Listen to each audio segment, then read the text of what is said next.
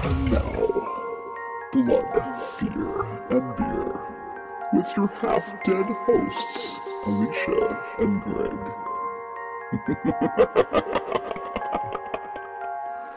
Enjoy the show. Hello and welcome to another episode of Blood, Fear, and Beer. My name's Alicia. My name's Greg. And today we are talking about Alicia's Worst Nightmare, the movie.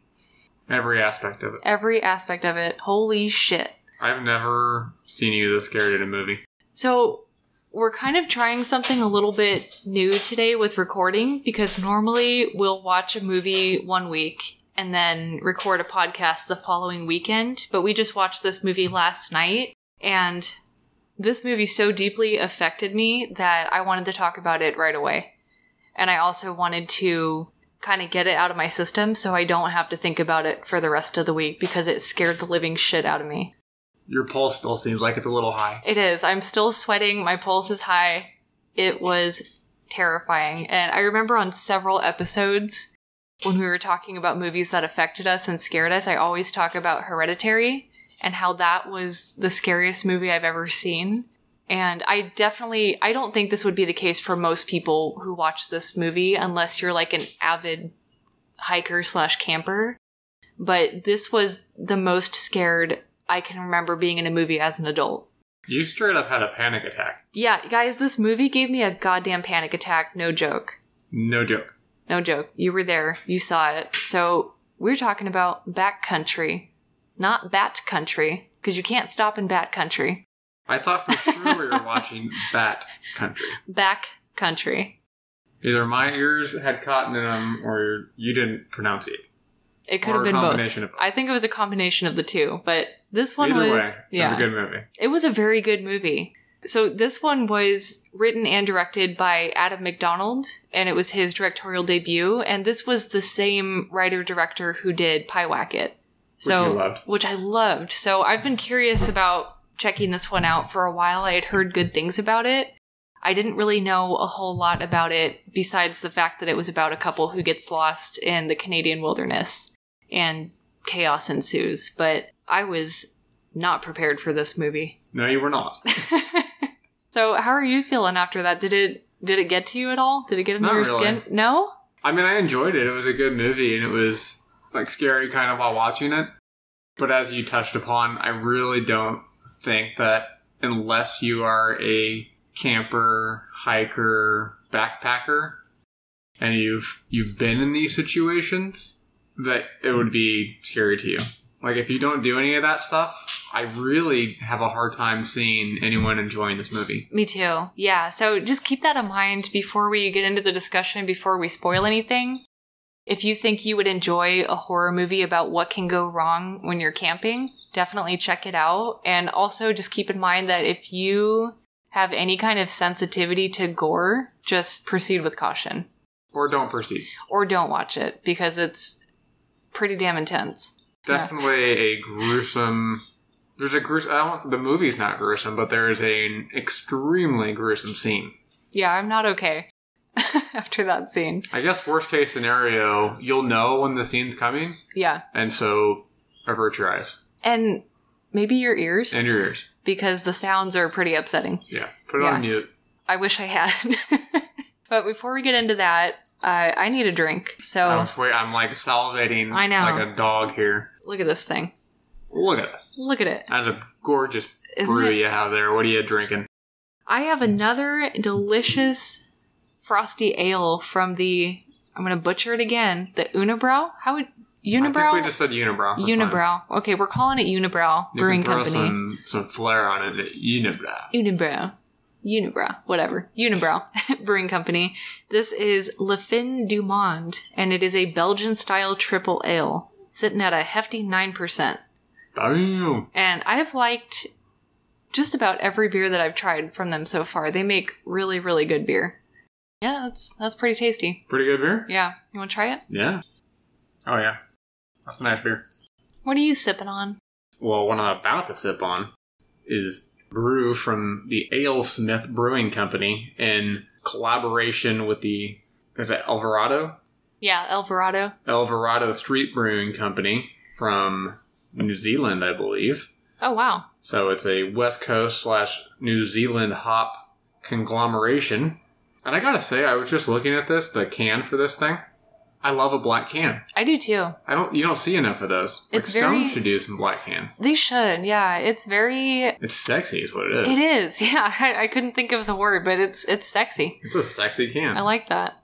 I didn't mention, I just figured everybody knew by now. It's an IPA. I didn't even notice that you didn't say it was an IPA. I just assumed. It's a delicious IPA. It's really good. Oh, really? I like it a lot. Do you? Awesome. So that has, you said, New Zealand and Australian hops? Or it's a West Coast style IPA with Aussie and New Zealand hops. Nice. Want to try it? Yeah. Do you think I'll hate it? Yes. Nice. Nice. It smells really good. It's very tasty. Now I really want to go to New Zealand. Oh, you know what? I do hate it. But even when I hate a beer, I can tell when it's really high quality, and I can tell that that's a very nice beer. That is not a shabby beer. That's for people who love IPAs, that's primo shit right there. Yeah, so AleSmith and then Alvarado Street. They've done a couple collaborations because they did one with Stone too, right? Mm-hmm. It was like that hibiscus passion fruit or something. I think so. That one was interesting. Very grapefruity, I remember. All right, well, we got our beers. We're still coming down from the adrenaline, or at least I am. So let's try to do a coherent episode on Backcountry. Let's do it. Do you want to tell them how we what I put on to calm you down? Oh my god. Or should we wait till later? Yeah, let's wait till later. So before we get into the actual movie, as you kind of touched on a few minutes ago, I totally agree with you. I don't think a lot of people would enjoy this as a horror movie. Because for me, this was just straight up pure horror. But if you've been camping even a couple times, if you're an outdoor enthusiast, chances are you've felt that pit of your stomach dread when you hear that twig snap in the middle of the night and you just feel how vulnerable you are when you're out in the wilderness and just away from the safety of the city. I'm sure we've mentioned it before on the podcast, but you and I absolutely love camping. We go as often as we can, and inevitably, the more often you go camping, you're going to have some chance encounters with potentially really scary or dangerous stuff. So for the most part, we prepare as well as we can. We try to be as safe as we possibly can, but we have had a couple of pretty scary experiences while camping, and I feel like there's one in particular that would be perfect to share for this movie. Yeah, and it's one of those stories that, again, if you are not someone who goes camping at all or familiar with it, just like this movie, you probably won't find this story very scary. Yeah. I mean, I've told this story quite a few times because when I tell people who aren't really into camping that that's something we enjoy doing, they'll ask questions like, oh, have you ever seen a bear? Or do you have any crazy camping stories? Or what's the scariest thing that's ever happened? And I tell them this story and they find it really scary, but I feel like they don't feel how terrifying it truly was for us in that moment. Yeah. So this happened, when would you say this was? Like 2013, 2014? Probably thereabouts. Okay, because this was the first time that we went camping in Sequoia National Park in California. Was it the first time? It was. It was the first time. Okay, yeah, so we were taking our trip up the coast then. That was the Redwoods. That was another scary camping story. Oh, okay. Yeah, so this was the first time that we had gone to the Sequoias. It might have even been earlier than that, because I know in, I think it was 2011, we went on a trip up the coast and we went through like Monterey, Big Sur, the Redwoods, all those places. And then I think it might have been the following year, you'd said you really wanted to take me to Sequoia National Park in the Kings Canyon area, which is, for anyone who's out of the area, you probably have heard of Yosemite. It's kind of in that general vicinity, I'll say. Yeah, it's in the ballpark. Yeah, it's not quite as heavily trafficked as Yosemite would be. It's also just a very popular national park, probably close to as popular as Yosemite, for the very fact that it has sequoia trees, which I think there's only like two places in the world where sequoias grow. Yeah, I think so. In the entire world where the conditions are just right for them to be able to grow. Yeah, and then it's been there long enough, and in Sequoia National Park, you have the largest tree in the world, not to be confused with the tallest tree in the world. Right. The largest tree. And then isn't the tallest tree in the world a redwood tree? I believe so. Yeah, so they're just big-ass trees. As far as the eye can see. And it's because of that, it's, you feel like James and the Giant Peach almost. Yeah. And people flock in groves to come see these amazing trees. It's one of my favorite places. Out of all the places that we've been camping and that we've explored, it's still one of my favorite places to camp.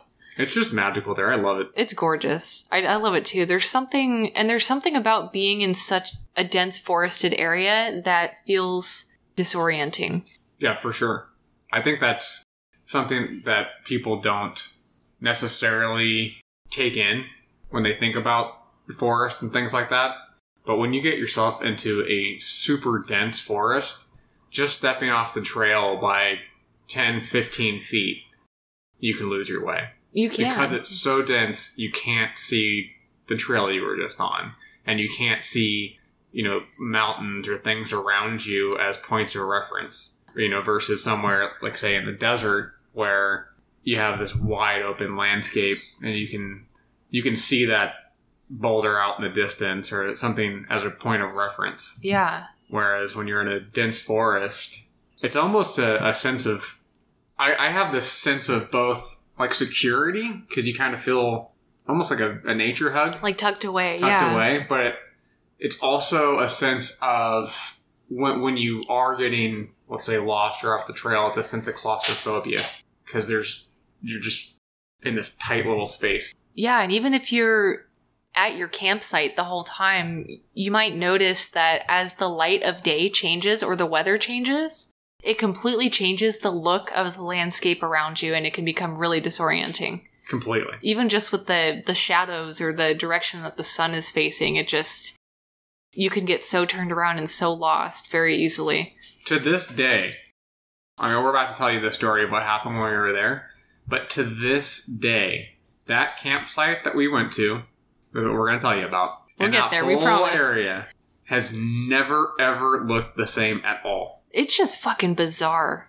It was a completely different... I know this sounds weird to people, but we went to this... What is, when you go there now, is like a very popular campsite. Like right next to the visitor center, right next to apparently. The visitor center. It's like, right next off the main traffic. Our dog's playing. But when we went there that one time, we were trying to find... It's fine. So when we went there... This first time, or I took you there that first time, we didn't have camping reservations, because that's just not how I roll. Still not. Still not how I roll. And it was packed. It was fucking packed. It was like the middle of August, and it was still kind of new for you, the camping experience, so you weren't completely comfortable with dispersed camping yet. Hell no. You still wanted that, the safety of a designated campsite with people around and things. You wanted to clamp it up. I'm detecting a tone. So we were trying to get in here, and again, this is an incredibly popular national park. It's always booked, like all the time. Yeah. And that's how it was when we got there. The two main camps were completely booked, and then we had talked to somebody. And no offense to, this is just a quick tangent, no offense to the people in the Sequoia National Park, but my experiences, and this is just my experience, for some reason, the people who work at Sequoia National Park are not happy. Of all national parks, they've always been kind of the most rude. I think they get a lot of shitty people coming through that they have to deal with. And after we tell this story and looking back on this story, I can kind of understand why. Yeah, so we tried to talk to people, rangers and visitor center about where we could camp and things like that, and they were not very forthcoming with information, and were basically like, you're shit out of luck, keep driving. But maybe if you drive down here, you might find one, you ignorant fuck who didn't put a reservation in like a normal person. So we drive down and we get into this campsite area that seems to be, as we were doing this, it was like way past the other two campsites that are the most popular. Yeah, it felt very tucked away and remote. Very far, very tucked away. There was nobody else around there. And when we got in there was nobody. I think there may have been one other person camping. Like way down at the end. It was perfect. Down at the end. It was perfect, right? It's exactly what we were looking for. But in retrospect, it was fucking weird because it's always packed. That campground is always packed. It was it's one very of the main weird. campgrounds. But we get in there, and it seems like this tucked away, like we got super lucky campsite, right? And so we get our shit unpacked, we get our tent popped, we get going, and we decide to go hike and explore the area. And I gotta say, real quick, right away, I'm sketched out because I am super paranoid about bears and just wild animals in general. Like, I don't know if I've mentioned this on the podcast before because we haven't really done a movie like this, but I don't think there's any greater fear about dying that I have than being, like, mauled by a bear or killed by an animal. Maybe I mentioned it when we talked about Jaws. I don't know. And also, if you guys hear a slamming sound, it's our dog playing with his new chew toy, so apologies. I don't think I can edit that out. It's all good. It's all good. So yeah, we get in there and there's signs posted everywhere about this being bear country, that you have to lock up absolutely everything with a scent in these bear boxes that they have. So they have designated bear boxes. You have to put all of your food. If you brought any like sunscreen or shampoo, anything with a scent, it has to go in the bear box, not in your car. It has to be locked up because they can smell food, I think, from like 18 to 20 miles away. So I'm already sketched out. And if I can just add into this, that's just in general. Yeah. And then there was also like updated postings that they had bear sightings recently. So don't be a fucking idiot. We have bears in the area. Yeah. And this is also to protect the bears, because unfortunately, if you have bears that continue coming into campsites where humans are, they start losing their fear of people. It becomes a risk. And then they have to kill that bear. It's really fucked up. Essentially, the process is the bear gets in, they come, tag it, knock it out. It's like a 2 strikes rule or something. It's a 2-strike thing. Yeah. But if it comes back, it's dead. Yeah, and they don't want to do that. We don't want that to happen, so put your shit away, basically. So, yeah, we kind of hiked around for the day, and then by the time we got back, we noticed that, so there's this little creek behind us and a small hill, and at the top of that hill is a group campground. So that's meant for people in larger groups, multiple tents, things like that. So when we go camping, we're looking for tranquility, peace and quiet, and right away we start getting irritated because there's this huge group right at the top of the hill. They're just out of sight, so we can't see them, but close enough that we can hear them. And they're just blasting music all day into the night, partying super hard, and I think it was just us, them, and then that one other tent or two down at the end of the campground. Well, I'll add that they didn't end up showing up. We had like one person that was there initially, maybe. Yeah. And then maybe 2 other people showed up into the normal campgrounds that were around us. And then this big ass group showed up like in the evening. Yeah. It's not your normal camper who's like raring and ready to go at 6 o'clock in the morning. They're there to party. They're there to party. Just remember, like, thumping bass. Yeah. If anyone's listening who's an avid camper, you might know the irritation that you feel if you're, like, maybe already in bed or just chilling at night, and then you hear the sound of tires going over gravel. Ugh. I hate that sound. We actually, at this point, we don't camp in campgrounds anymore if we can avoid it in developed campgrounds, because, one, I don't feel as safe in a campground as I do just out in the wilderness camping. And 2, because you don't know who you're going to be camping with. Yeah, these guys are partying all night, and then finally we have dinner, we start to go to bed, and... Oh, hang on. going back real quick, I remember when we were hiking and walking around the area, we found some bear tracks. And you have some significant tracking experience, so you can tell how fresh animal tracks are. And I was already getting sketched out and freaked out, and you're like, oh, it's fine, they're not fresh. Spoiler, that was a fucking lie. So I'm already freaked out and on edge. But then we go to bed that night and we can still hear like the music thumping and we're getting ready to go to sleep. And I remember saying, the tent is just a thin strip of fabric, but I feel so safe in here. And you're just quiet. I don't know if you were already on edge or what, but you were just quiet. Maybe because you knew the track was fresh. I don't know. I'm also just one of those people. I'm not a paranoid person, I don't think. But You're cautious. I'm a cautious person, So and am I. I know how stupid fucking people are. Yeah. And I've said it before, I'll say it again. I'm usually not afraid of nature in general. You know, like bears in the wild and that type of thing. I am. In the right circumstances. I'm terrified. But what does bother me is people, and then stupid people that will then entice Nature to come nature kick your to ass. Come kick your ass. Yeah. That's what I was on guard about. So you were kind of already awake, and then I fall asleep, no problem. And then it had to be like midnight or 1 a.m. I am woken up by, I don't even know how to describe it. It was the most terrifying, blood-curdling scream you can imagine. This woman screaming at the top of her lungs. It sounded to me like my first thought was, holy shit, somebody is being murdered. It sounded like somebody was getting a knife plunged into their chest. It really, like, no exaggeration, it sounded like this woman was being brutally killed, and she's just screaming over and over and over. And my adrenaline is surging. I'm just like, holy shit. And then I go to, which is kind of funny, I go to shake you awake. Obviously, you're awake. And you hear it. I'm like, what the fuck? What the fuck? And we're just listening. And then a man starts screaming as well over her. Yeah. And then they're both screaming. And then it's just dead fucking silent. Completely dead silent. And I can't emphasize this enough. I've never heard a scream like this. I've never heard a scream like this in the movies. Like, they're just the most terrifying scream I've ever heard in my life. I have never been that scared in my entire life, hearing that scream. And just the sound of somebody screaming in the woods at night is just...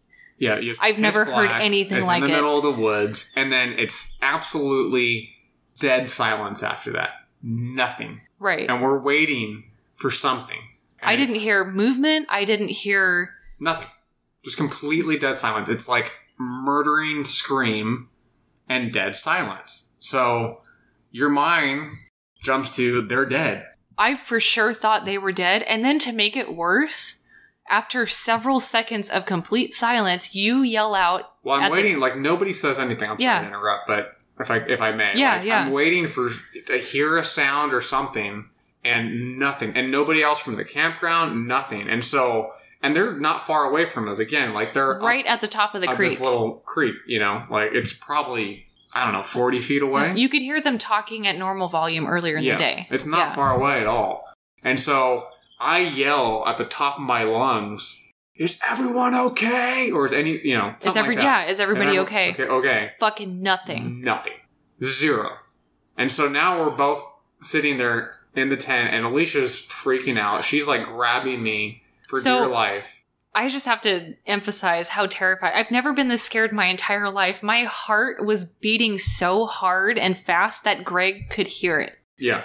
I have never been that scared. And at this point, my thought was, it's a fucking axe murderer going tent to tent, killing people. And it's only us, the people who just got murdered, and one other tent here, and we're fucking next. We're right at the bottom of the hill. So we start, like, trying to think of a game plan. Like, we sleep with knives and a tomahawk in the tent. You start handing me the keys, telling me, like, if anything happens, go to the car. Planning to get the hell out of here. And then we hear, and this is all in the span of, like, a minute or two. Yeah, that this happens. It feels like forever. Stretch of time, for sure. Forever. And then we hear these, like, thundering, running footsteps coming down the hill in the direction of our tent. And at this point, we can hear, it's not an axe murderer, it's a bear. Right. But then, so I have like a second of relief, and then I'm like, okay, but it's a bloodthirsty bear who just ate those campers, and now it's gonna go tent to tent and fucking eat everybody. So now it's like, it's a murdering bear. So now we have to fight off a bear. So then again, it's like, given me the keys on high alert, ready to get out of there. We can hear it like walking around, snapping twigs and shit. And then it kind of like walks off. And I mean, eventually it went away. And then after what felt like an eternity, we could hear the people at the top of the hill start talking a little bit. Finally. And I think I even yelled out again. Yeah. I don't know what exactly happened, but for the rest of that night until dawn, like, I didn't even want to let you get up to go to the bathroom. I was so terrified. I was like, don't move. I wanted to give you a water bottle to pee in. Like, do not leave this tent. Don't move. I was petrified. I had no idea what had happened. And then finally we just lay there, adrenaline soaring until it starts getting light outside. And then we actually got out of the tent to try and piece together what had happened. This is my favorite part of the story because we wake up early because we haven't been asleep. And we heard like engines starting too at dawn. We wake up, the campground is empty. Mm-hmm.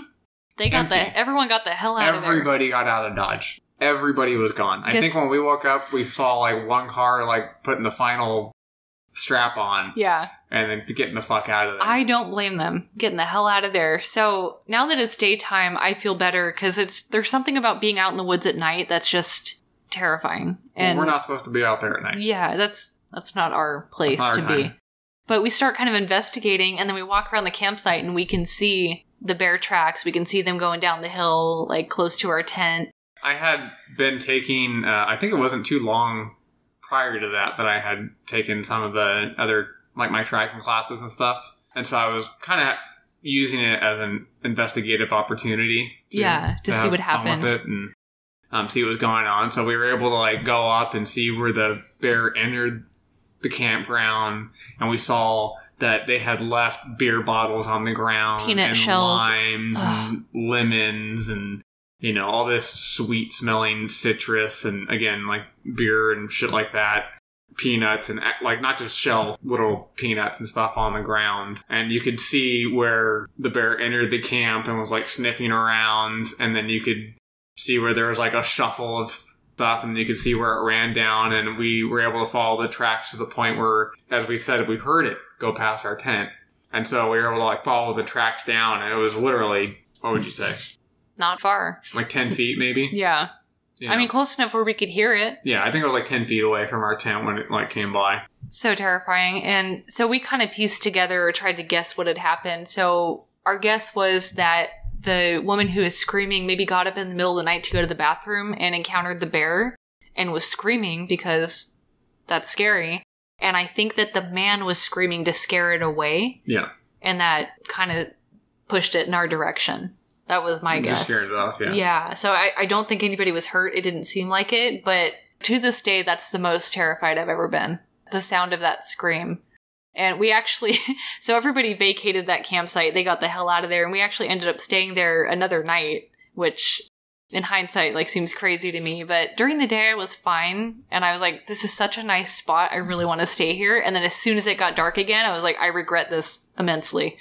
I'm still scared. So blown away to this day because, again, we stayed in that spot another night. And that time, it was empty. Mm-hmm. Nobody showed up. And it was just such a weird experience. It's a weird spot. To this day, that campground is always packed. Yeah. Always. It was weird. It just feels like a completely different spot. So if you've ever been camping and you felt maybe not that degree of fear, but just that sense of vulnerability and dread when you think about all the things that can go wrong and that pit you get in your stomach when you hear a twig snapping in the middle of the night and you don't know what did it, this movie's for you. Totally. It's for you. So this, to me, was just a balls-to-the-wall, terrifying, thrilling horror movie from beginning to end. It was really good. I have to add two quick things in. One, if someplace says there's fucking bears around, so lock your shit up, lock your shit up. Yeah, it's no joke. And second thing... Watch this movie. And second thing is if you have a blood-curdling experience where you scream at the top of your lungs in the middle of the fucking night because you saw a bear and somebody yells out, "Are you okay?" Please answer. Please answer us. Just say something. Even if it's a little squeak, like, yeah, I'm okay. Yeah, anything. Please. Or, like, just let us know what the fuck it was. Yeah. Like, hey, it was a bear. Anything. Just like, come on. At that point, common courtesy. Just fucking say something. I'm still a little mad about this. Yeah, to this day. That was a dick move. Yeah. And it's not fair for the bear. And I kind of feel the same way about bears that you do about sharks, where I am absolutely terrified of them. But I also love them and have tremendous respect for them. I think they are beautiful, amazing animals. But they scare the shit out of me. Bears and sharks are my two favorite animals. I love bears. They're one of my favorite animals, but I am absolutely terrified of them. And seeing and hearing what they're capable of, and just one slash of those claws is just, it's my worst nightmare. Well, it can be indiscriminate violence. Yeah. I think that's what gets me about this kind of horror, like the, serial killers or animal attacks, especially just survival horror and the things that can happen to you out in nature. It's just indiscriminate brutality and violence, and it's such a humbling experience being out in the wilderness and just seeing that beauty, but also realizing how small and vulnerable you are and how much could go wrong. For sure. If you make just one tiny, tiny misstep can cost you your life. Yeah. I love it. I love it too. But this was a really good movie. I don't think I could ever watch it again, honestly. If I did, I would have to shield my eyes for a couple of the scenes, or one scene in particular, but I don't think I could handle watching this again. I have to give major props to the director for that. I think he made a damn good horror movie.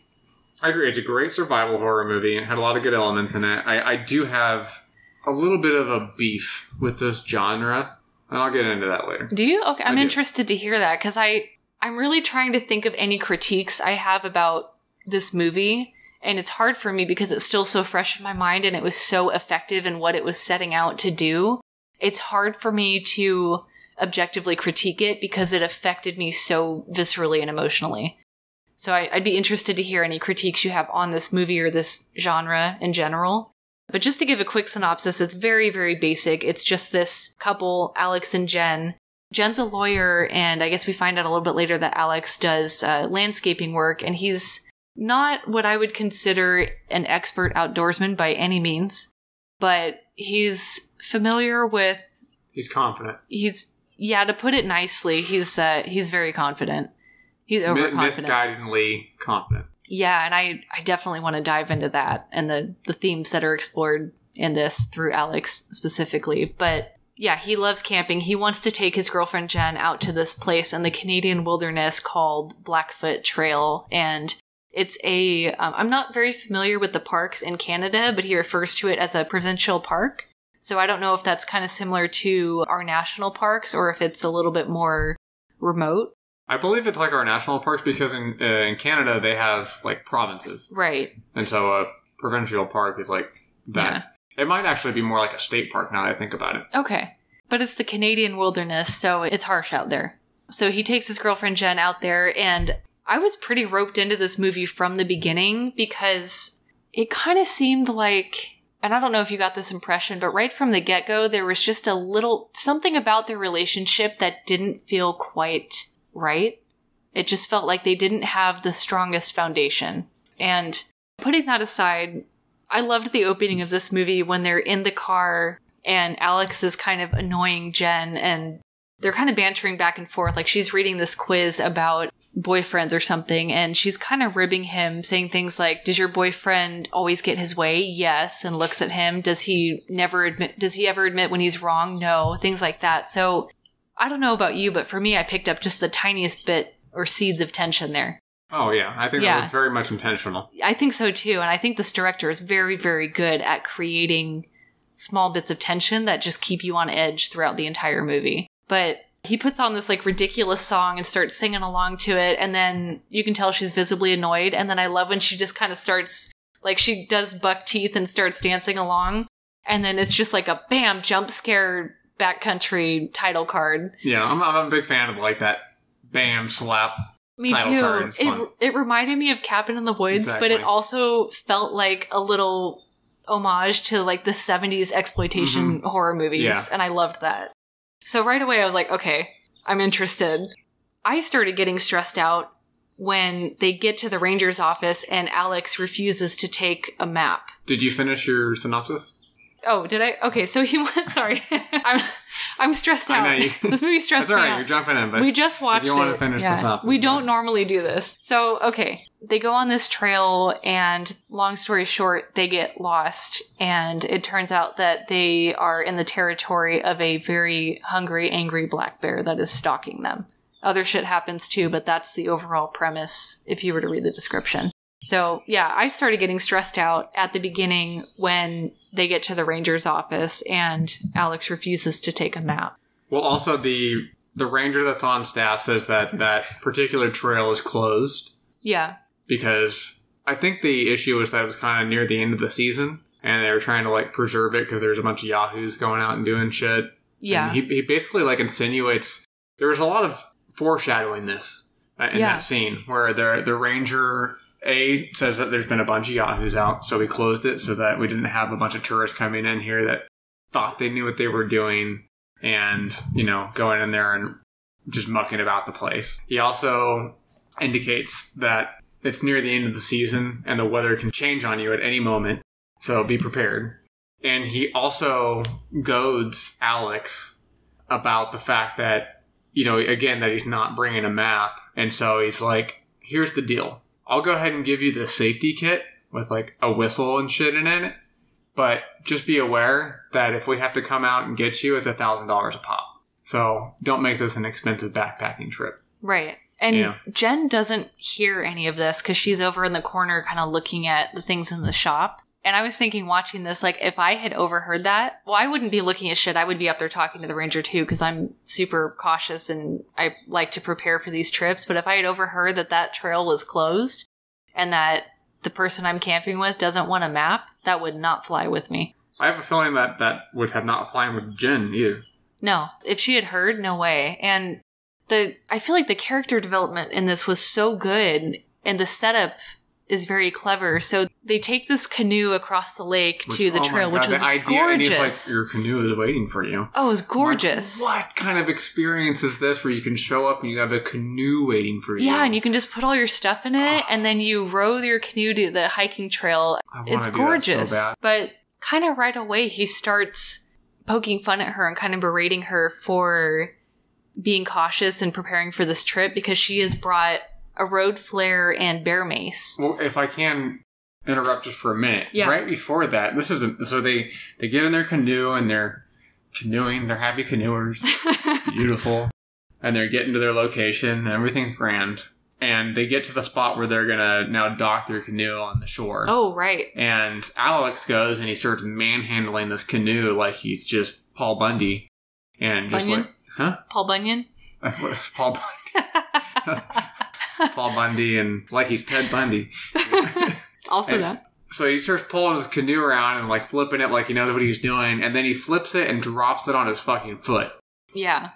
And you can tell it hurt like a motherfucker. But you don't he's realize trying how bad it is till later. But yeah, but it looks, you know, he definitely is limping along. And then after he drops this canoe on his foot. And then he like gut punches right at himself on it. Yeah, right at the start. Then he goes over and starts giving Jen a hard time. Yeah, that really pissed me off. Just straight up pissed me off that he's berating her for wanting to protect herself and be safe.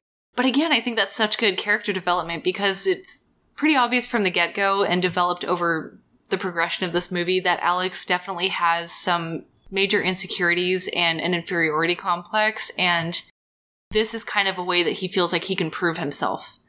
I took it as he was almost offended that Jen had brought these items because to him it's like, you don't need these things because I'm going to protect you. I'm going to provide for you. I can, make a fire without a match. I know this trail like the back of my hand. I know all the spots to take you. Like he takes it personally. Absolutely. And he also kind of gets irritated with her for checking her phone because she's a lawyer. So she's always working and she's kind of checking her phone before they actually start on the trail. And he gets kind of irritated with her. So I thought that was a really good little subtle way to kind of create more of that tension that builds over the course of the movie. Yeah. So there are very few, but there are a couple kind of nice moments in this movie. And one of them is when they get to their first campsite and he kind of like goads her into going skinny dipping at this little swimming spot. And that was kind of a cute scene. And you kind of feel that there's definitely love between them, but I don't know about you, but for me the whole time I just felt like the foundation of their relationship was slowly crumbling. No, I think that was very much intentional too. Definitely, yeah. I think it was this idea of kind of taking the idea of a relationship that no hard feelings on anybody. Like, it's not like he was a horrible dude or anything, but you could tell that Jen was, and I got the impression that she had just like recently become a lawyer or graduated or something like that. You know, like she hadn't been that long. Like she's excited about it. She's excited about her ventures in life. And we get to know a little bit more about Alex, where he doesn't seem to be, you know, really going anywhere, quote unquote. Yeah, or at least he feels that way. Yeah. Right. And so it was this relationship where it's almost like when you're in high school and you're both on the same playing field. And so, sure, it's a good matchup. Right. But as you progress in life, you know, you start having different goals and different aspirations. And you just kind of get to a point where maybe somebody's going further in one direction than the other one, or maybe the other person's just staying stuck. And I kind of got that impression with their relationship, where it was that Alex was in this stagnation of insecurity and underdevelopment, while Jen was progressing. And so it was this clash where you're still friends with them, you still like them, and like you said, like maybe you love them, but you're not in love with them, and this is not the relationship for you. Exactly. And I will say there is nothing like a survival situation to reveal the cracks in a relationship. I was going to get Holy that. Like, shit. If you're gonna, it will come out. Yeah. If you want to test your relationship, put yourself in a survival situation. Yeah. And not even like the kind of situation that they get into, because avoid that at all costs, please. But even just being out there in the wilderness on a remote trail like that with no other people, no cell phones, no distractions, you will get a very clear picture of who you're with. Absolutely. Or as one of my previous bosses and older colleagues once told me, if you ever want to test your relationship with your wife, get a tandem bike. Oh my God. Let's not do that. We've been camping. Yeah. We're good. I'm kind of on the same page, though. But that cracked me up. That's really funny. And I feel like camping or being in a survivalist, I would say even backpacking is just that one extra edge on top of that. That'll put it to the test. It will. It really will.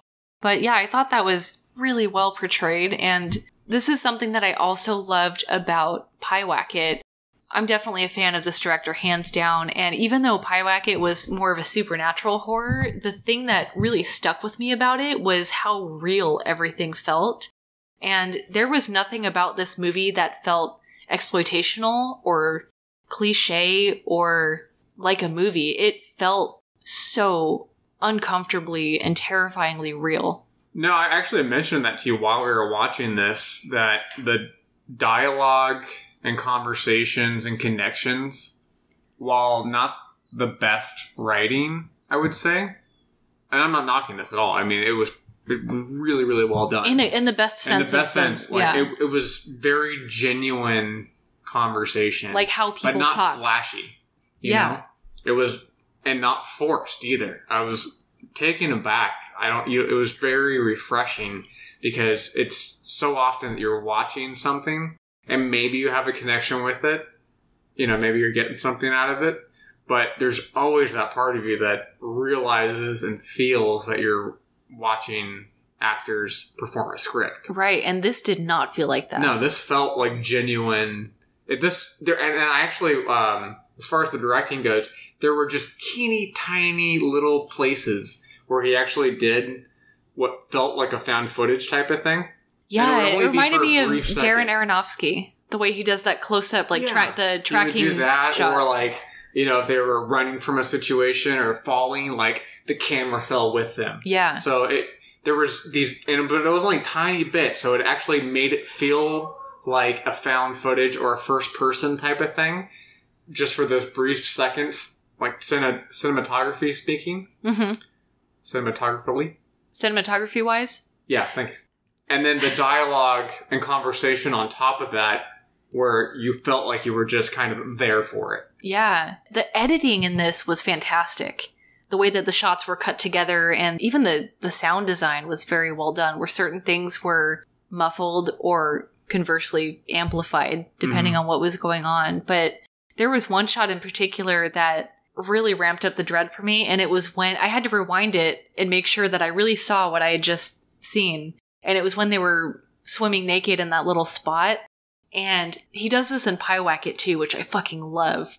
The camera is like a voyeur, and you're watching them swim, and all of a sudden the camera darts behind a tree like it's a person watching them. That was really good. I actually loved that. She went back. I saw like the voyeurism aspect of the shot. Yeah. But I had missed that movement. The way it darts behind the tree. So she went back, and then that's, again, I think that's such an easy thing to, and it was so quick. It's such an easy thing to second guess whether you saw what you think you saw. And it's right before they meet Brad. Oh, So it just, you don't realize it. It's one of those, it primes you for the dread of being introduced to a stranger. Yes. Out in the wilderness. I thought that was brilliant. And then that moment where Brad actually does show up was such a good scare, in my opinion, because Jen is just sitting on a log, and then you see, like, out of focus, this guy just walk up behind her and just go, hey. And then it's like a jump cut to Alex chopping wood with an axe. Like, that was so good.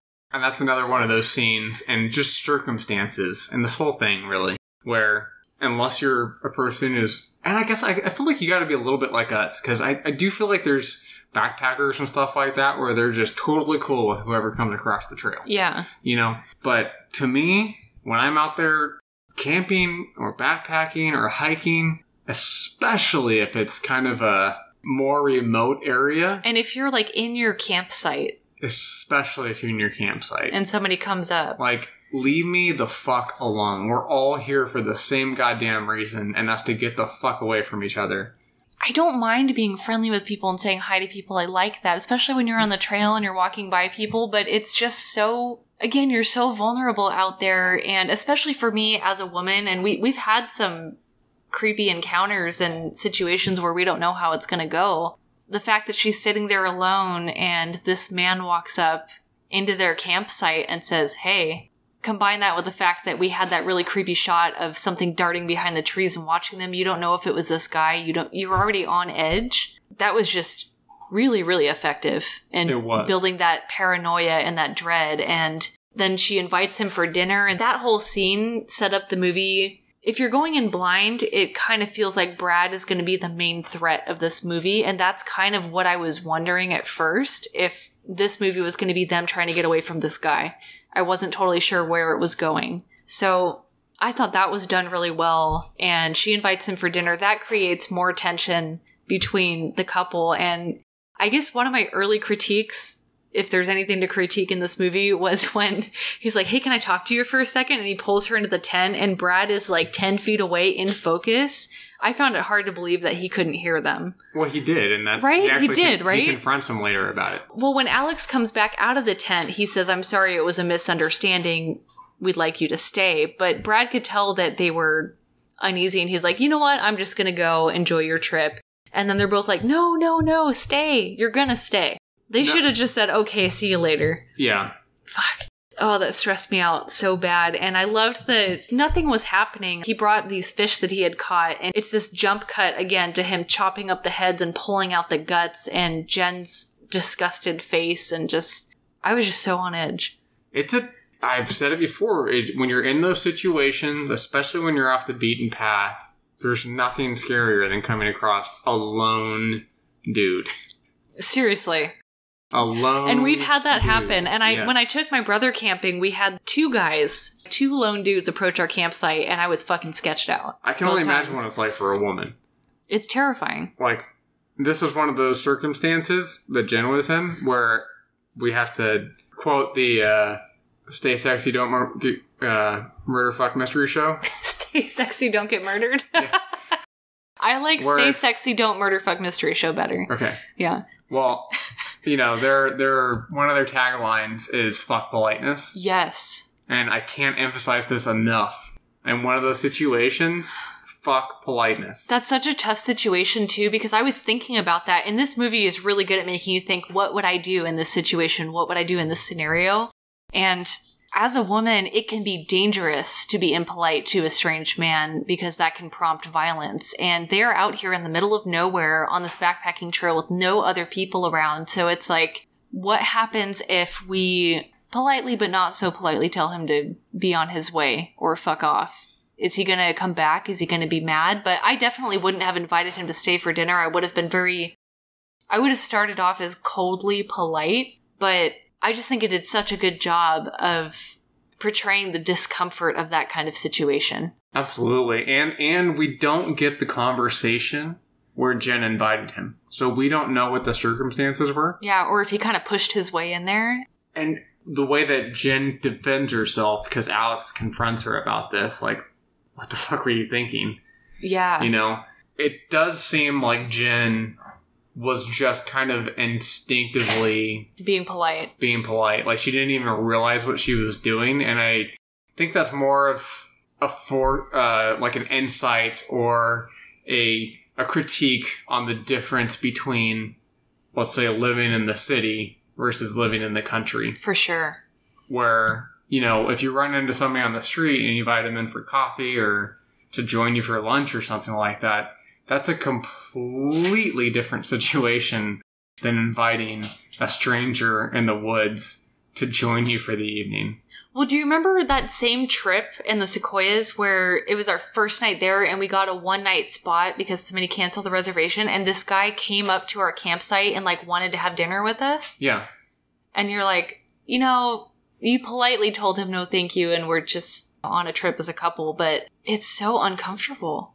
It really is. And that wasn't even, I mean, that wasn't just a general campsite where there's a bunch of other people around. Yeah, this is out in the middle of nowhere. Way in hell I would do that. I'm just thinking of, like, I'm wondering what I would do in that situation if you're off chopping wood and I'm by myself and some guy walks up. Like, I gotta think about that. I don't know how I would handle that situation. To just give people, I know I've already shared one story. I have to share one other quick story to just kind of emphasize how I feel about this.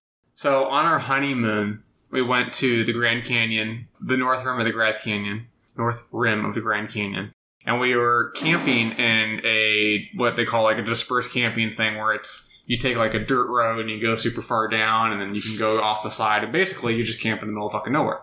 Right? That's what we do now. Right. And so we were in the middle of fucking nowhere. And then there's a billion places where other people could have camped in the middle of nowhere.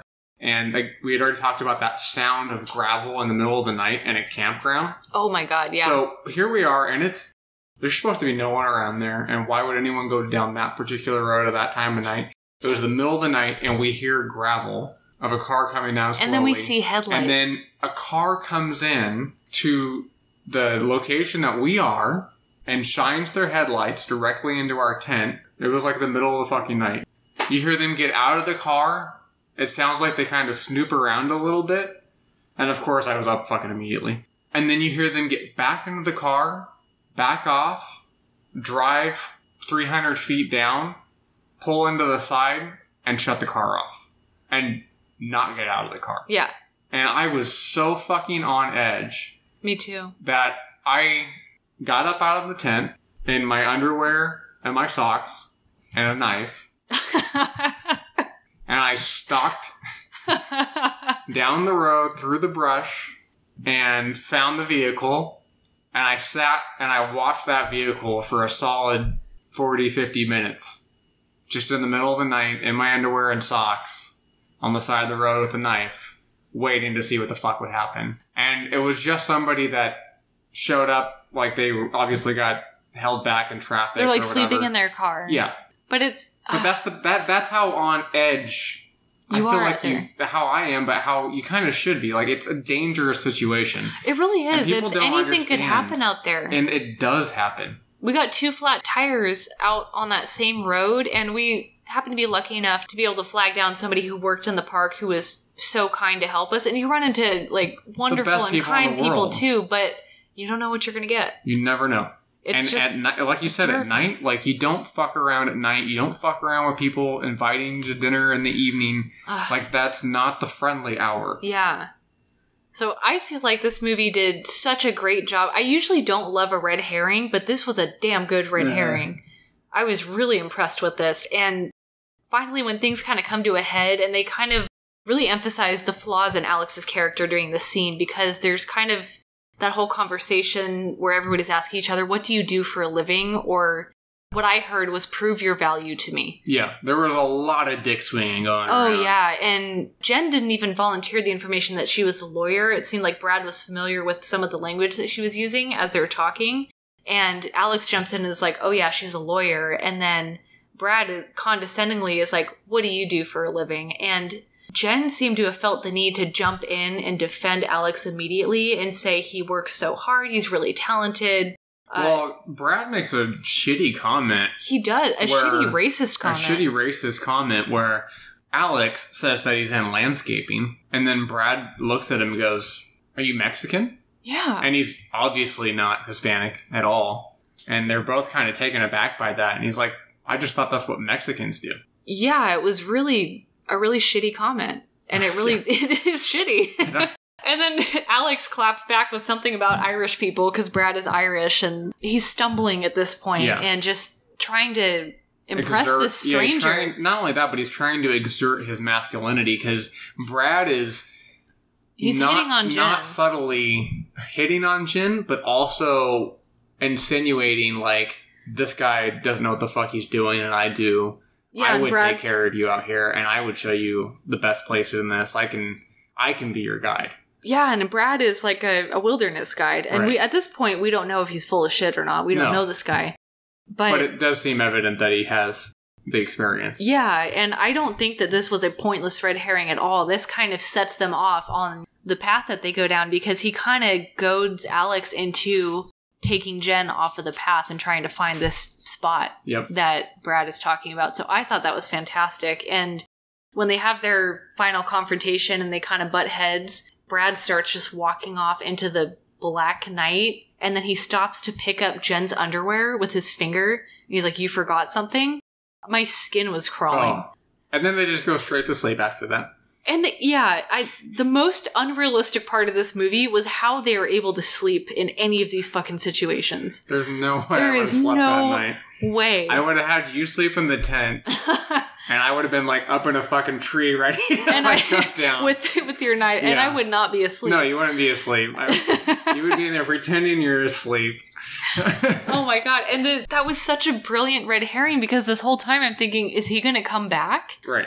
Because he just walks off into the night, and it's pitch black out there, and it's not like they can go anywhere. No. So, bravo, Adam McDonald. Holy shit. Great you got red me. herring. So then they start, I'm not going to go through the entire plot, but basically this prompts Alex to go off the path and try to take her to this spot and show off, and we realize that the threat in this movie is not Brad, it's a fucking hungry bear. Yeah, just kind of skipping along, because I feel like we've spent a long time in the beginning here. Yeah. Because the end is intense, but it's also simplistic. So, right. Like you said, Brad has goaded Alex into bringing her into this location and testing his mettle, trying to show his manhood even more than he already did before. And I do have to say one thing real quick, because I think it's important later on. Speaking of the waterfall, Alex claims that he's been there before. Right.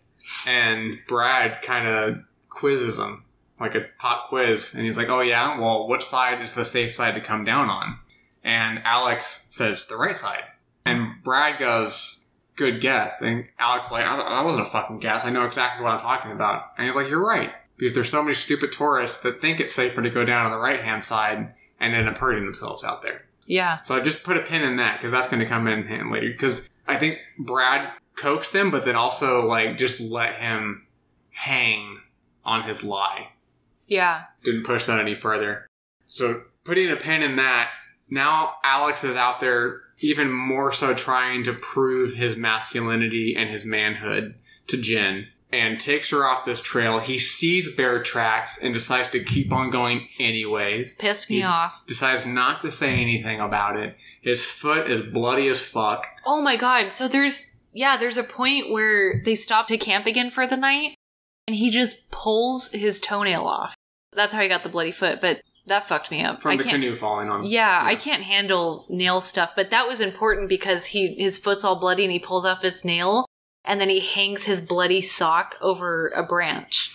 And so, night one, and this is where the twigs come in hand, right? Yes. We have to mention this real quick. Because they wake up that morning, or like dusk. Like a thumping sound. Or dawn, I guess is a better word. Yeah. And they hear, or it's actually Jen wakes up and she hears shit going on, like a thumping, and what sounds to her like somebody throwing an axe, or not an axe, but like a hatchet into a tree.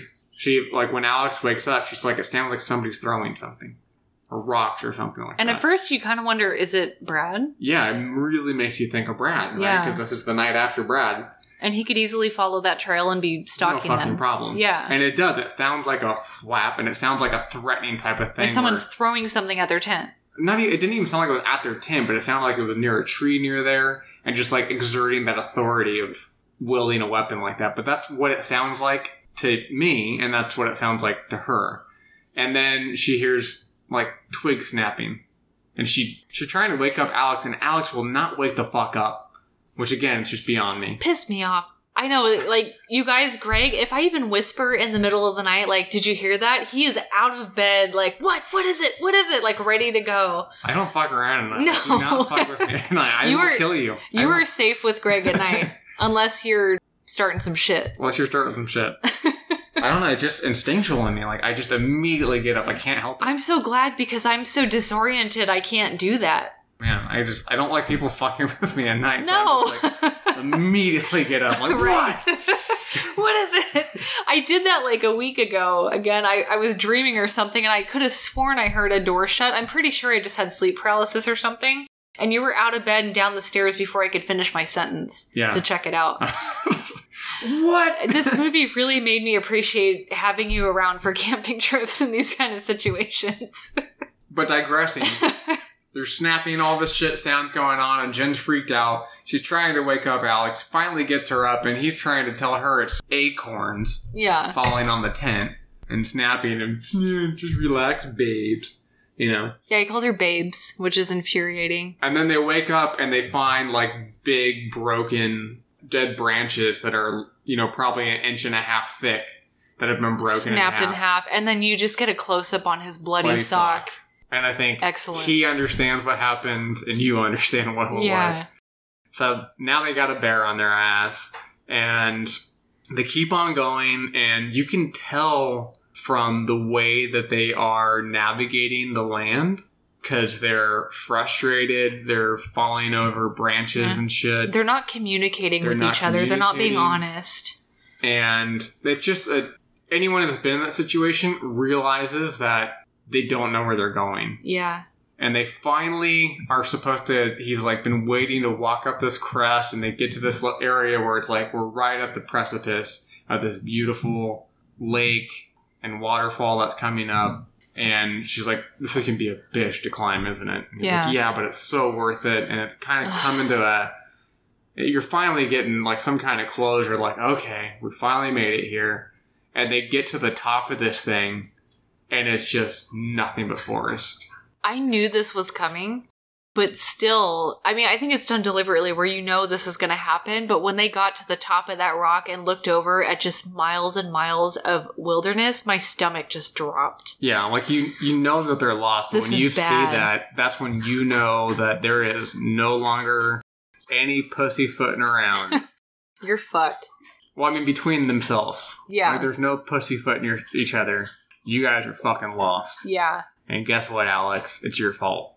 It is, and that fight was rough. Yeah. Jen's true feelings come out. She says, you fuck everything up, you're a fucking loser, and just, oh man, it was brutal. And when you're in that kind of situation, like, we've never been lost together, but just imagining being in a survival situation, and if your relationship isn't on solid footing and you're not working together, it makes it so much worse. Well, we've had some of our worst disagreements and stuff, like out in the wilderness. Yeah. Because it pushes you to your limits, and you're stressed out about things, and and you're scared. And there's a lot of communication that needs to take place, and if it doesn't, it just builds. Yeah. That was a gut punch. So I guess we can skip ahead to the climax, right? Right. So go ahead.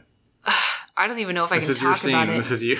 This is all you. I just have to say, this director, this climax was just, as much as it disturbed me and terrified me, like, I seriously had a panic attack during this bear attack scene, but they've kind of made up, they're in the tent, and they had come across a bear bed earlier, so they're trying to kind of get out of Dodge and get out of this situation.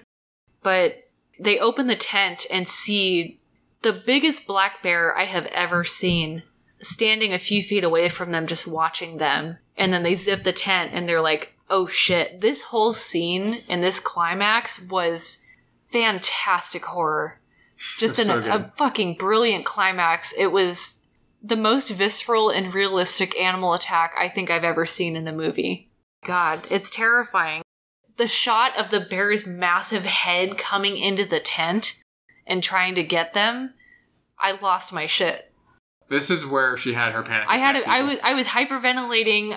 Somehow I didn't spill my beer because I was holding a beer this whole time in a glass, but I was hyperventilating, I was yelling, and then at one point, I think it swipes or something, and it catches Jen's arm and just slashes her, and the amount of blood that comes pouring out of her arm just made my stomach turn over. It made me sick. It was so real. And at this point, this whole scene is just really sad and terrifying and visceral. So Alex is saying, get behind me. And ultimately, like at the end, he's trying to protect her. And it was just a really sad scene. So she gets behind him and she's like fumbling for the bear mace that she had brought. And this thing takes a massive bite out of his leg and just rips open his leg. And it doesn't cut away. It doesn't spare you. You get a close up on his fucking leg and it is just shredded. The bone is sticking out. He's bleeding everywhere. He's saying, I can't feel my foot. And then to me, the most terrifying moment was when it grabs onto him and drags him. Hold on, if I can. Because at this point, Jen's been fumbling. Yeah. It gets even more terrifying and sad. Oh, God. Because he got attacked. She got attacked. He's trying to defend her. Then he gets even worse with the leg wound where it's just a gnarly bite that was taken out. It's like a literal 2-inch gap of missing meat. And the only thing that's left is just bone with some meat dangling on it. Yeah, that leg is fucked. It's just, that's gone. It's done. And then she finally gets the mace and is able to spray the bear. That's right. And it does nothing. Him off. Well, it starts to, and it's not doing much, but she's finally able to get it off. And Alex is still trying to kick at it to get it away. And the mace, and it finally backs off. And it kind of runs back and is, like snorting and shit. And Jen is trying to scramble and figure out what to do. So she starts trying to tie a tourniquet around his leg. Oh, that's right. Oh my God. And Alex is just like, I can't feel my leg. I can't feel my leg. And he's starting to freak out. And Jen just like looks at him cold, like, we are going to get through this. Like, you are going to be okay. We are going to get off this fucking mountain if we have to crawl out of here. We're going to fucking do this. You are going to be okay. And then she's tying this thing and Alex is like starting to calm down a little bit. And it looks like, okay, we're going to try to persevere. And as a person watching this, you're kind of anticipating like, oh geez, now it's going to be like him with his fucked up leg and trying to deal with it and the bear coming after him. And as you're thinking this in your head, what's the next scenario? Or what would I do? Yeah. Motherfucking bear comes back and starts attacking, and she's trying to spray, and it's not doing anything, and it just grabs Alex and is pulling him out of the tent. And she's just grabbing his hand. And he's screaming. Oh, God. It's just this, you get this close-up of their hands as he's like trying to hold on to her, and it finally slips. And now you're in the tent with Jen. And now you get the sound. And that's where you get the sound of just this horrible attack taking place. And he's yelling, run. That's like the last thing he said to her is run. After you hear it for a while, you finally hear him say, Jen, run. I was losing my shit at this point. Like, I was hyperventilating. I was sweating. Greg is like, oh shit, do we have to turn this off? Are you okay? We had to stop for a minute here. Oh my God. Like, are you okay? I was not okay. Straight up having a panic attack. This is literally my worst nightmare. Like, it really makes you think about what would you do in this situation or what this would really be like. It was so real. And I can't go into the details of it, but you see what happens to Alex, and it is fucking gruesome. As Jen leaves, she's seen what Alex has been going through and what his condition is. That is burned into my brain. I don't think I could ever watch this again. It was brutal. And again, as much as it upset me and disturbed me, I have tremendous respect for this director in making an amazing horror climax that didn't feel exploitational in the slightest, that didn't feel like he's just trying to entertain you with a horror movie. This was like, this is what a bear attack looks like. This is what happens. It was so well done to the point where I never want to watch it again. And then I kind of freaked out because we paused it at this point, and I was like, how does this movie still have 30 minutes left? Yeah, freaking out. I cannot do it. So just fast forward, I'm going to plow through some stuff real quick. Sure. I do want to get to one important thing. So now Jen's trying to get away. Obviously, she has nothing on her now because she has to bail. So she has no equipment on her, no backpack, nothing. And Alex is obviously dead. Right. We should also, quick mention, just to add a sadness factor to it. The night before this, or that night, they were like having a campfire, and Alex confesses that the reason why this was so special to him is that he was going to propose to her, and he was going to actually end up giving her the ring at that time anyways, and then Jen's like, let's wait, like this isn't the right time. This is the only thing that she has on her at this point, is that fucking ring, and she ends up putting it on after he's dead, and she's running from this fucking bear. It looks like she got away from a little while because it was distracted, basically eating Alex. And you see it. You see the aftermath. And then as she's also still trying to get away, the bear shows up and is after her because she's bloody as fuck from the wound that it inflicted on her. And she gets to no other place than the waterfall that they were trying to get to in the first place. Yeah. And based on Alex's information, the right way to go down that waterfall is on the right-hand side. So that's the way she remembered that. And starts going down on the right-hand side. That was the wrong fucking side. She slips, eats shit, ends up breaking her goddamn leg. And you see it coming. It's not... No. This movie is predictable in the best sense of the word because you feel the dread, you know it's coming, and there's nothing you can do about it. Right. You're just seeing mistake after mistake after mistake. And I thought you're that helpless. Was such a... mean callback? It was a mean callback because Alex is already fucking dead, but here he is after dying. It was so sad. His lack of confidence and this bullshit comes back to haunt Jen. It's sad. It is sad.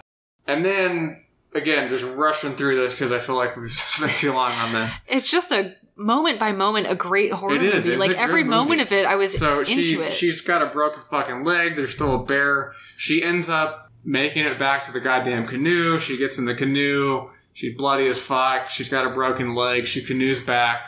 And she finally makes it to the shore that they came up on. And she's like crawling up to the ranger station. And as she passes out, we see none other than Brad there giving instructions to one of the guides that he said that he tours. And he turns around because one of the guests is like, oh my God. And he sees her and just like runs for her. Yeah. And that's the end of the movie. So... my last note on this movie is, oh shit, it's Brad. But I am trying to accurately critique this movie because to me it was such a good horror movie and I was so scared, but I don't totally love how it ended.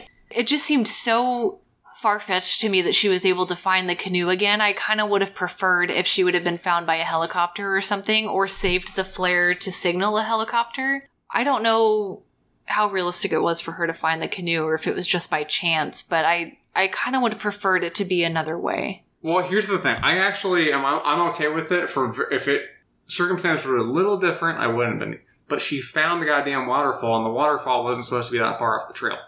Okay. So you think she followed the water back? I think she just followed from the waterfall, she was able to find the initial trail.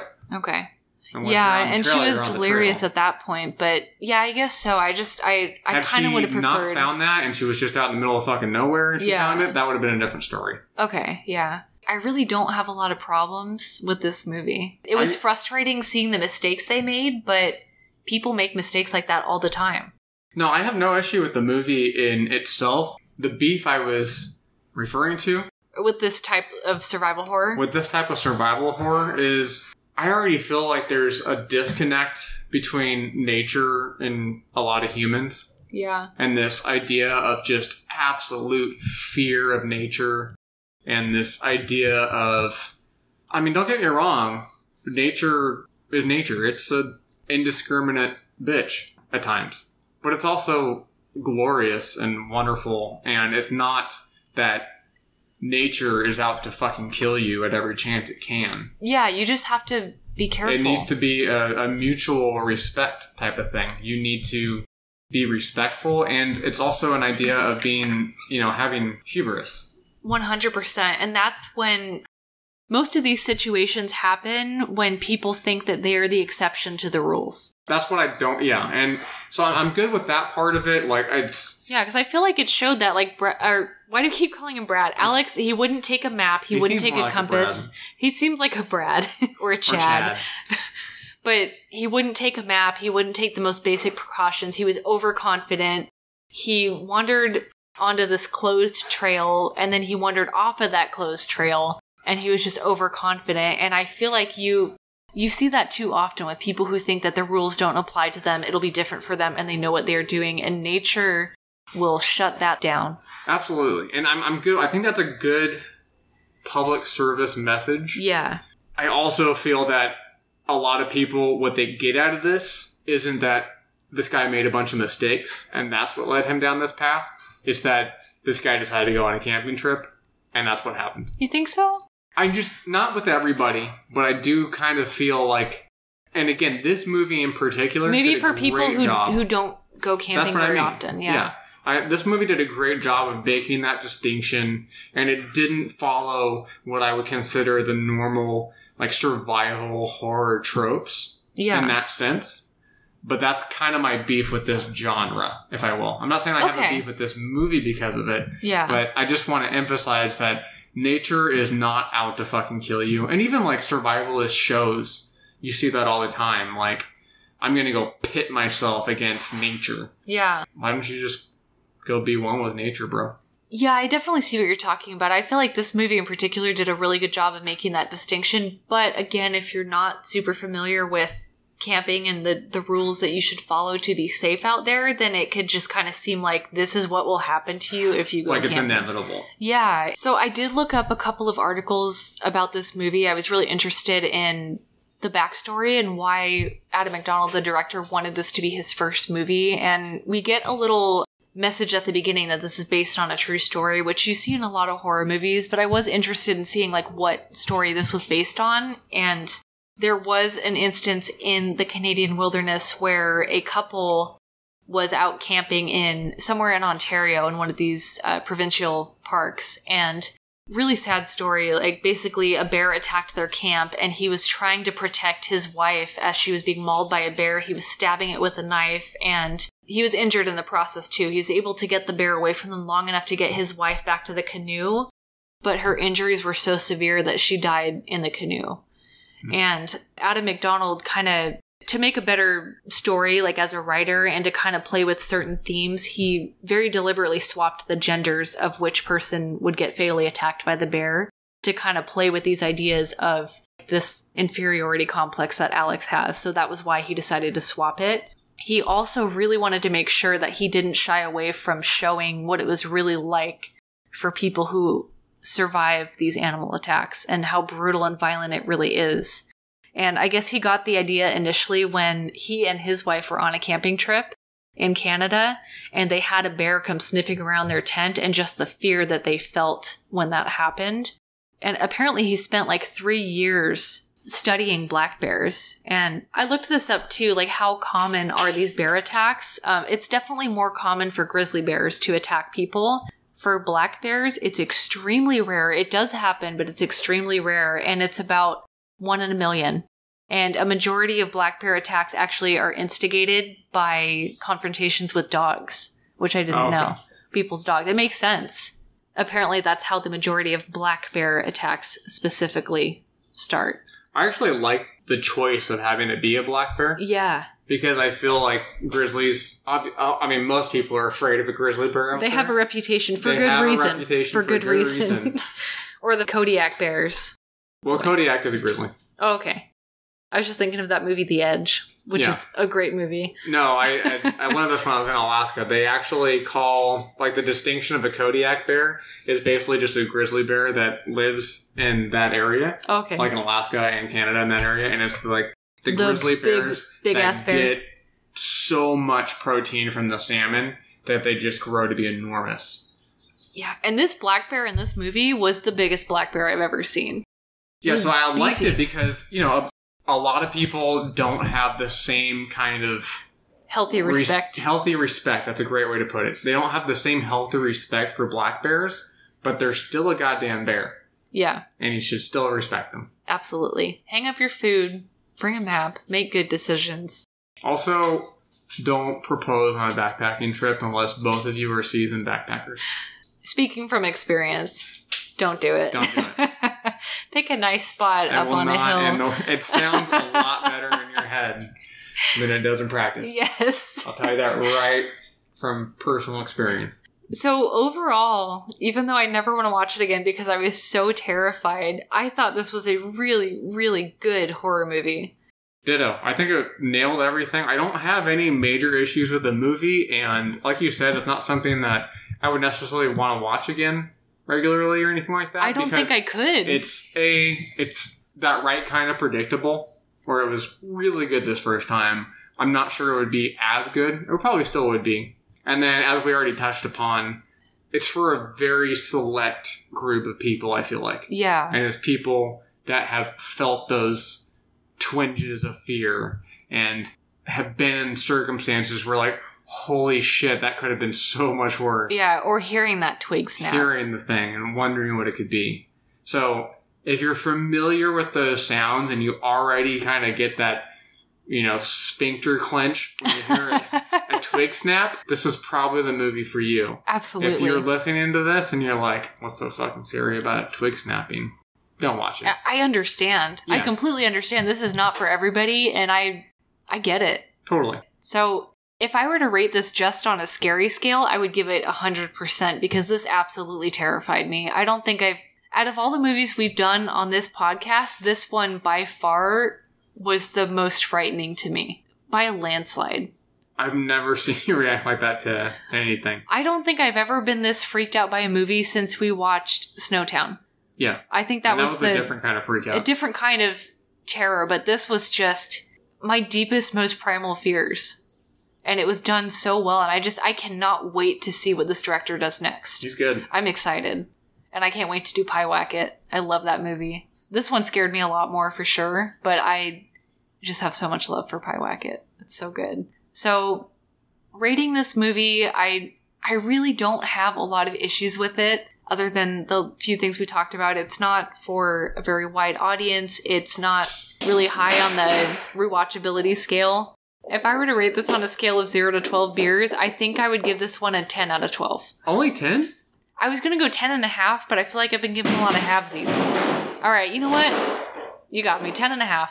Well, okay, just in fairness, this is your scale. This isn't like a universal watchability scale. This is your rating. I'm going to do 10.5. Wow, I thought you would be way higher. 10.5. It did its job too well, and it fucked me up. I'm traumatized. That's what my gut says. My gut says 10.5 out of 12. Really? Yeah, I think so. I'm going to give it a full-blown 11. Okay. This was a solid movie. I really got was. no critiques on this. Now you got me doubting myself. I honestly don't see why I'm not giving it a 12, other than the fact that it's probably not for everybody, but I feel like it's for the people that it's for the target audience. Yeah. It's a 12 out of 12. If I were to rate it just on how effective it was at scaring me, it would be a 12 out of 12, but I don't have any reason to give it a lower score. I don't either. All right. So let's shake on it. 11 out of 12. 11 out of 12. 11 out of 12. It's a good fucking movie. It's a good fucking movie. And if you're a camper, it's probably a 12 out of 12. Or a hiker, I should say. I'm glad that we covered it the day after we watched it because I really didn't want to sit with this movie all week. So, something really funny. When this movie was over, I was super on edge and like sweating and adrenaline pumping. And I told Greg, like, I can't just go to bed after this. I need a palate cleanser. I need to put on something nice. So what does Greg put on? A fucking wilderness survival show in the middle of grizzly country. Well, it was for a very particular reason. Yeah, you want to plug that real quick? I really do. Plug it. Just getting back to my beef where, there's so many people that, or there's this genre kind of emphasizes nature being a bitch and people just going out there and dying all the time. We had touched upon the fact that I'd done some wilderness survival and tracking stuff, and I'm not saying by any means I'm any kind of expert at all. It's not what I do for a living. I don't get to do this on a weekly basis. You're not dangerously overconfident. No. I enjoy it. Okay? That's all I'm going to say. Yeah. And it was a profound experience. I'll say that too. But one of my instructors, while I was at this wilderness survival school, was a guy named Matt Carradino. And he was a super cool dude. And probably one of my favorite instructors there. And I just found out recently that he is actually on the newest season of the show called Alone from the History Channel. I think it's season 8. Yeah, season 8. And it's airing right now. It's still, I think they're on episode 4 or something like that. So it's been a few weeks out, but he's one of the contestants that's on this thing. And if anybody that I thought had a chance, not even a chance, but if there's anybody that I thought would make it through a wilderness survival show of all the instructors that I had, this is no joke, randomly if you would ask me, it would have been this guy. And it's not necessarily because of his skills, even though his skills are great. It's because of his attitude. Yeah. And his outlook, the way that he approaches survival. So I put this on because I wanted to start watching it and support him. But I do want to say that if you are into this at all, you should check it out and see what someone who actually does the right things can do when surrounded by grizzly bears. Yeah. I can't believe that's the palate cleanser you put on. And then, of course, I woke up at 3 a.m. just drenched in sweat and sketched out. I don't think I was having a bad dream or anything, but my adrenaline was just spiked after watching this movie. And ultimately, that's the high I'm chasing when I watch a horror movie. So it was extremely effective and it did its job. That it did. It really did. It absolutely terrified me. So kudos for that. You talked me up. I'm going to have to, I guess 11 is fair. I don't know why I wanted to do 10 and a half. I guess I was just so pissed off at Alex. I don't know. And so scared. I was mad at how scared I was. So what kind of beer would you pair with this? I feel like both with ghost stories for some reason and these wilderness survival movies, the first thing that comes to mind is a brown or an amber ale. And I also, when we go camping, we happen to bring some beer to enjoy. I love a good amber ale out in the woods. It kind of feels like getting back to the basics of beer, I like something nutty. Yeah. So I feel like for this movie, it would pair really nicely with Anderson Valley has a lot of really good basic amber and brown ales. They have one called a Boont Amber Ale, and their logo is a bear with antlers. And I feel like it fits perfectly with this. But yeah, I would pair this one with the Boont Amber Ale from the Anderson Valley Brewing Company. Boont? Boont. B-O-O-N-T. Excellent. Go get yourself some Boont, people. Get a Boont. All right, well, this was my pick, and it was a hell of a thing. So, what are you going to subject us to next? I think I need a little bit of a retreat from the super scary and intense. So we're going to watch something campy and fun that you haven't seen. Really? And that you need to see. We're going to watch, if I can find it, I think it's available in streaming somewhere. So we're either going to watch Dead Alive, or if we can't find that, Bad Taste, because I know that one's available. But I think shit. Dead Alive we can find. Oh, thank you. So Dead Alive is also called Brain Dead, right? Right. And that's the Peter Jackson. Okay. Thank you, Greg. I appreciate it. You'll have fun. I think based on what I know about you and Ash vs. Evil Dead. And how much I love Evil Dead. And how much you love it. There's no way you won't love this movie. All right, I'm excited. Thank you for choosing something nice. Yeah, I just wanted something fun. I appreciate it, because I'm pretty, my nerves are pretty fried after this one. Yeah, I don't want anything psychological. Thank you. Me either. I need a break from just that. Just straight up stupid, fun, prosthetic horror. Excellent. Alright, I'm looking forward to it. Well, as you guys know, you can follow us on Instagram at Blood, Fear, and Beer Podcast. And if you want to reach out and say hello, give us movie or beer suggestions, we really love to hear from you. You can email us at bloodfearandbeer@gmail.com. Hopefully you enjoyed this episode. This was the first time that we ever just jumped into a recording so soon after watching a movie. I had to talk about it. It's the first time we raw dogged it. Yep, ew. And if you guys get a chance, if you could please take a second to rate, review, and subscribe to our podcast on Apple Podcasts, we would be eternally grateful. And until next time, keep it spooky. And don't feed the fucking bears. Don't do it. Cheers. Cheers. Join us again for another episode of Blood, Fear, and Beer. Night-night.